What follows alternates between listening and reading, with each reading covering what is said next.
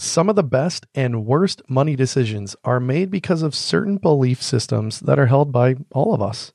So what do we do when our relationship with money isn't quite like it should be? Let's find out together. Residency can be such a letdown when it comes to building your financial foundation, but it truly doesn't have to be that way. If you're a physician wanting to take control over your financial future and take back the freedom you deserve, come hang out with this money nerd. No long hours or sleepless nights. Just you, me, and the Financial Residency Podcast. I'm your host, Ryan Inman, and welcome back to the show. So excited to have you all here. I've said it once, and I've probably said it 1,000 times. George Kinder is the godfather of life planning and the king of behavioral finance topics, like the book he wrote on the 7 stages of money maturity. And you might remember way back, Taylor and I talked about the 3 Kinder questions for achieving an ideal life around the time that the podcast started.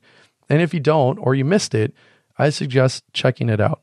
But there is a reason he's tied into my podcast with my own philosophies and literally everywhere else.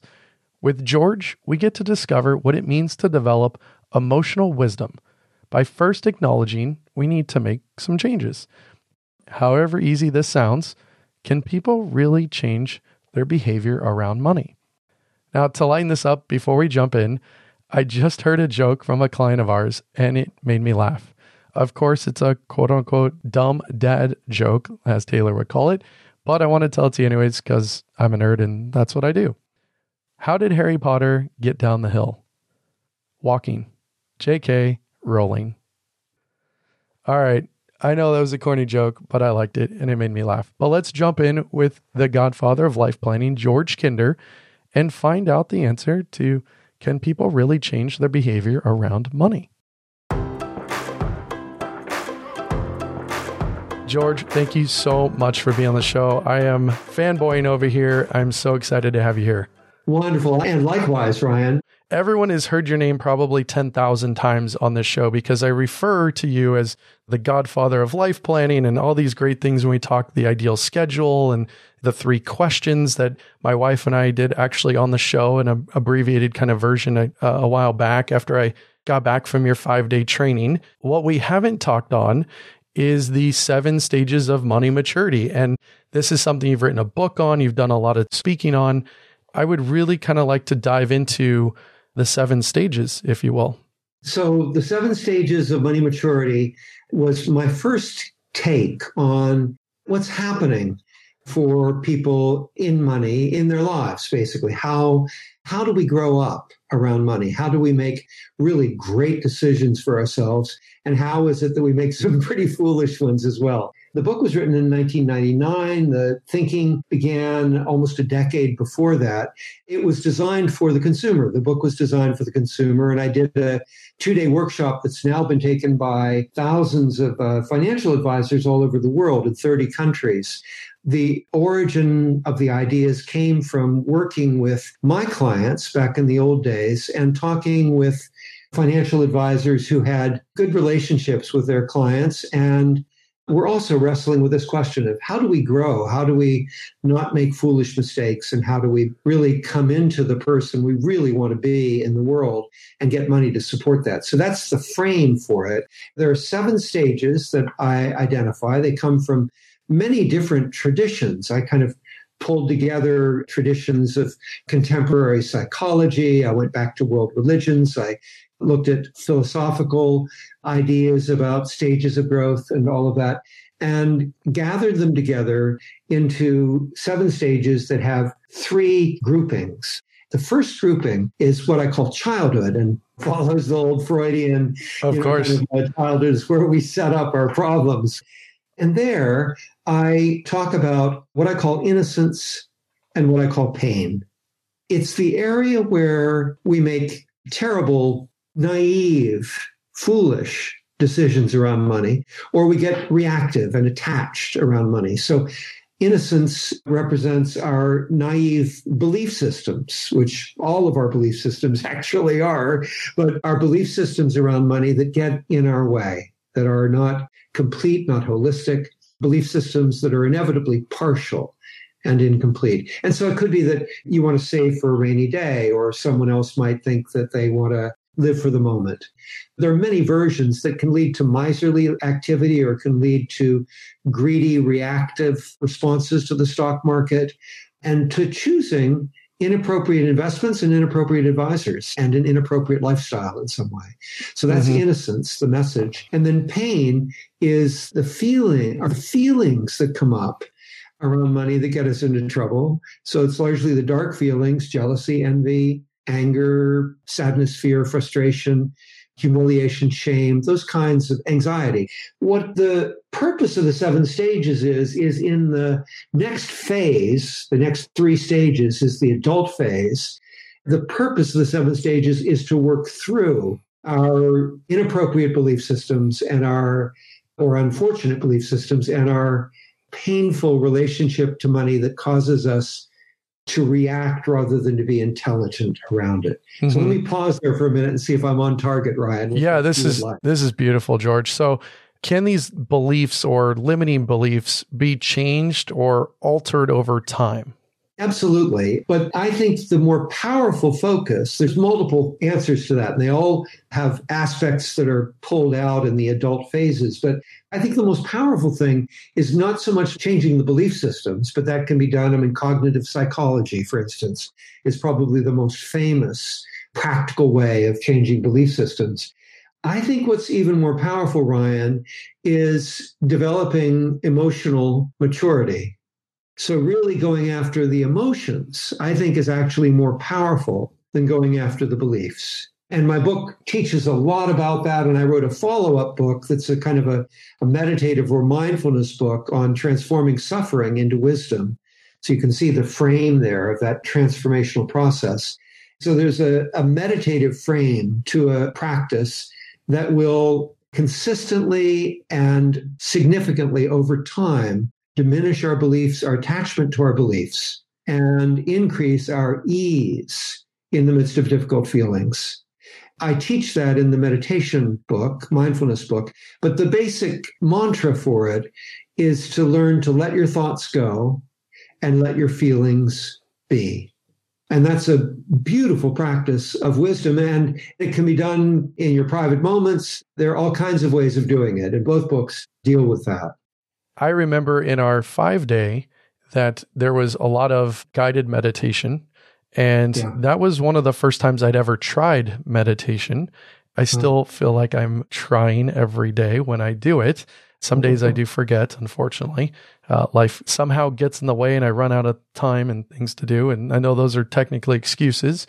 But George, I'm curious, because you do so much of this and it, as you say, it helps you develop emotional wisdom through meditation. Do you have any tips for those that maybe want to try meditation and to experience that first time, but without it being guided by George Kinder? Well, my book of introduction, Transforming Suffering into Wisdom, has 80 different exercises in it. And it's a very gentle and easy. So every exercise is a page or 2. So it's really, really simple. In addition, there are apps that are out there that people swear by. I haven't been on them, but I think Headspace is the most familiar one that's spoken about most in the press. When people ask me what I recommend around meditation or around mindfulness, I say, if you aren't doing it, you should start doing it. And I recommend doing it 20 minutes a day would be a great beginning. And if you are doing it already, I say just very simply double the amount of time that you're doing it. Because it's phenomenal in terms of what it will do. It will increase your focus at work. It will give you greater ease in everything you do. There are studies that show that it increases the length of your telomeres, which as physicians, you know, means that you're likely to have greater longevity from it. It reduces stress. There's a study that shows that it increases your GRE scores or your SAT scores by 15 to 30%, just a 6-week course. So miracle things in a way, but I've done it for 50 years, Ryan, and I do it a lot. I do it several hours a day and I owe everything to it. It's just phenomenal what it delivers. That's amazing. So I didn't mean to break the train of thought here on the 7 stages. So let's jump back into there. I believe we talked about the childhood stages, and now we were transitioning into the adult stages. The childhood stages are the frame for how we kind of get stuck or struggle or find ourselves in an unfortunate situation. The adult phase has 3 stages. The first is knowledge, the second is understanding, and the third is vigor. And by knowledge, I mean, really, Ryan, what you do, it's knowledge of how money works. It's having a real strong financial planning understanding and a really great understanding of assets and investments. Within that are also the 3 questions that I know you've talked about, because part of knowledge is also our self-knowledge. If we are going to deliver a great financial life for ourselves, it means what we've really delivered is a great life for ourselves. So the first element of that is really knowing who you are and going through the 3 questions and the other exercises in the life planning books and websites that are out there, and figuring out what your trajectory is. So knowledge has all of that in it. And, as a physician, one of the dangers that I found with the doctors that were in among my clients back in the old days was that the doctors I had were so smart that very often they thought they could figure all of these things out for themselves. And it was extremely rare that they could. So as a consequence, they ended up making decisions that were often not the wisest decisions, often coming from reading periodicals that were largely controlled by product companies. So, for instance, we think the Wall Street Journal is a great periodical, and I still read it, but it's Wall Street. Which is a place where they sell, where they transact, as opposed to really being client-centered. So part of this adult phase is understanding that you should be the center of your financial plan. Not the money, but you yourselves. So the second phase, the first phase is just knowledge. And there I recommend, there are many ways to gain knowledge. Reading is great, but having a great advisor really helps. The second stage in this phase is understanding.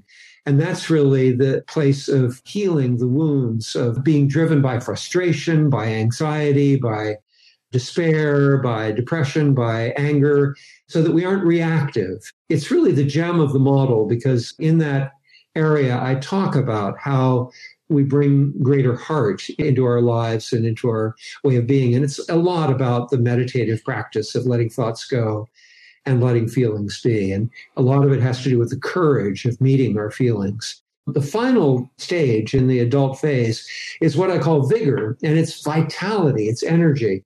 If you're not passionate about what you're doing, you're not living your life plan. If you're not really engaged in a way that feels tremendously fulfilling and authentic to you, there's something awry in your life plan.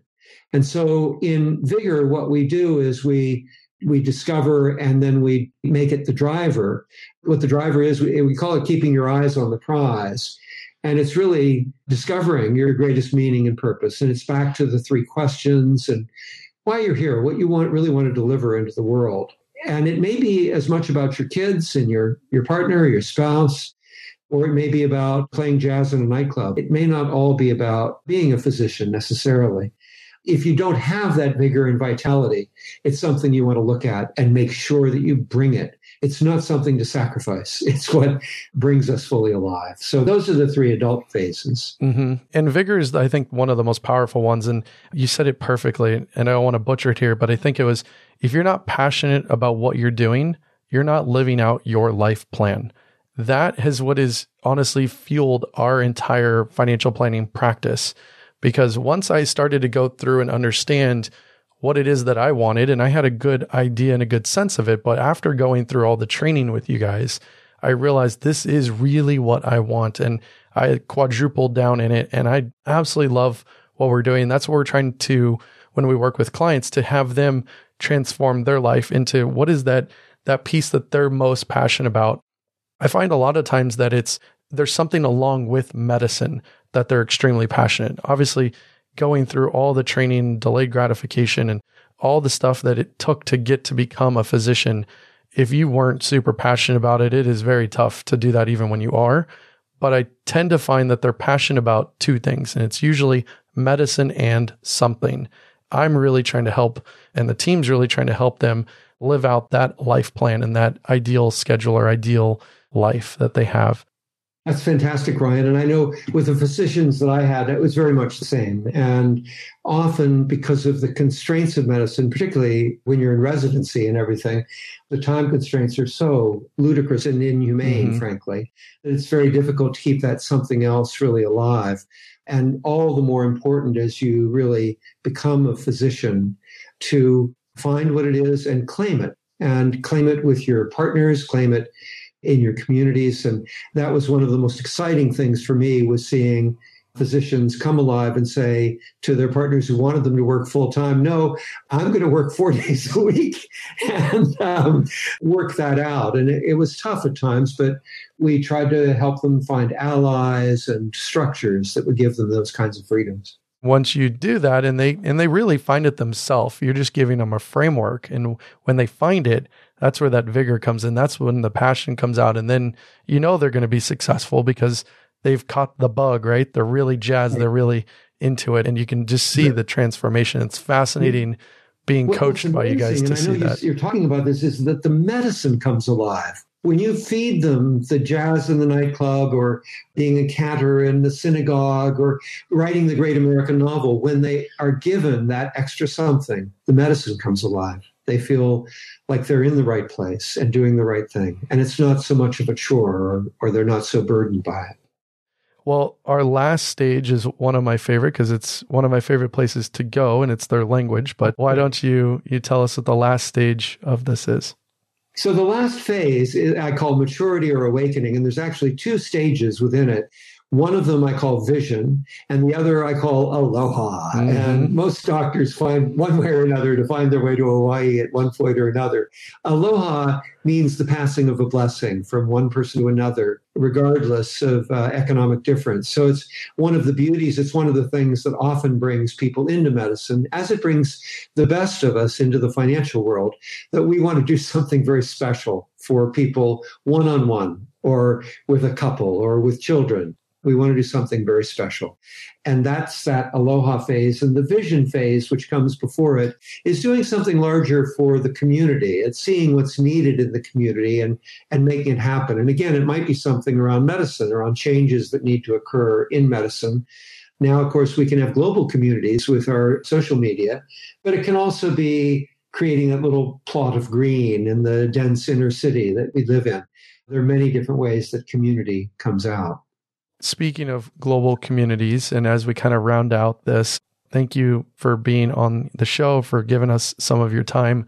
It is such a pleasure to have you here, but you're working on some really cool stuff. So why don't you tell us what you're up to now? It's very exciting, Ryan. I burst into a grin and I get all energized just thinking about it. And it is global. I've just written a book called A Golden Civilization and the Map of Mindfulness. And I'm on world tour. I just came back from Mumbai, Tokyo, Singapore, and Hong Kong, of all places, where I was talking about participative democracy. I was talking about a new way of understanding mindfulness to these cultures that really started much of the contemplative traditions of the world.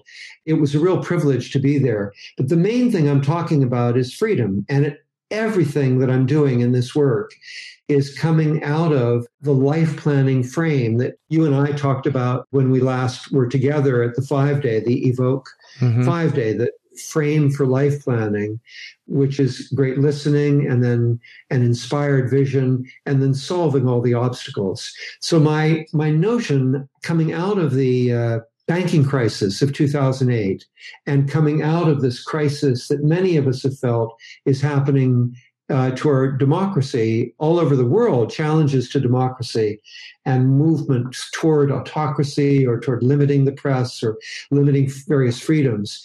My whole focus has been on expanding freedom.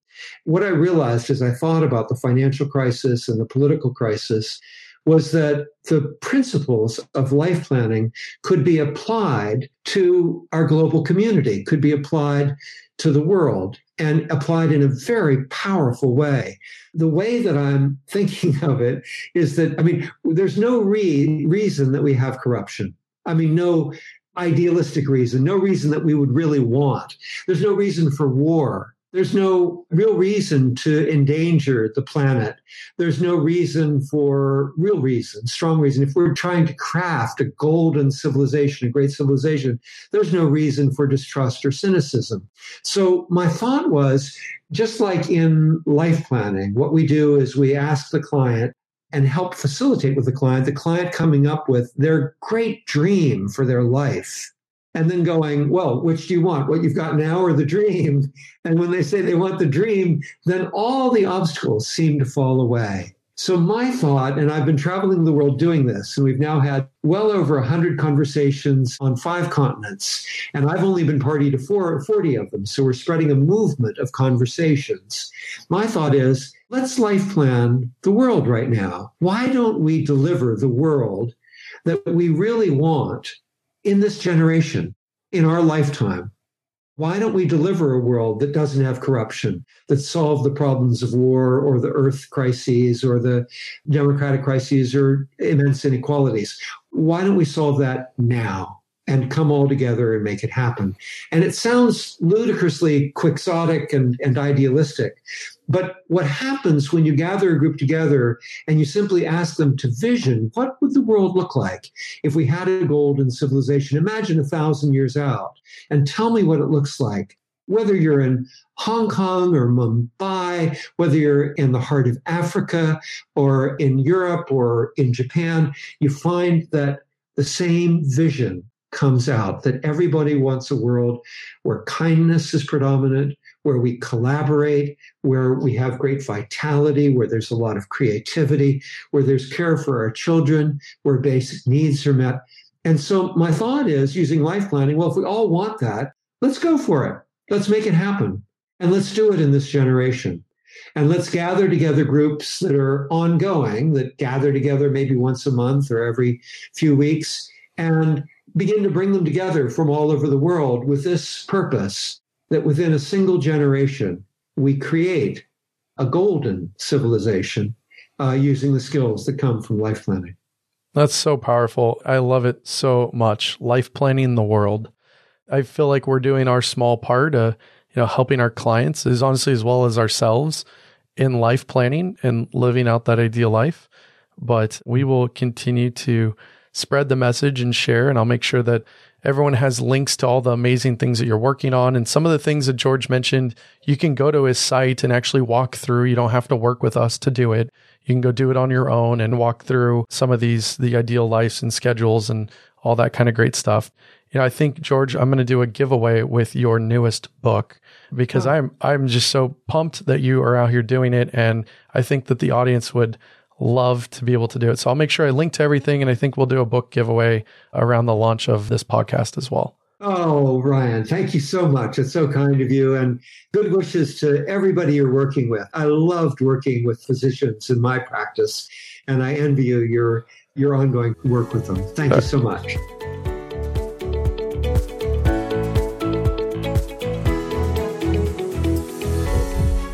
All right. Well, that was awesome.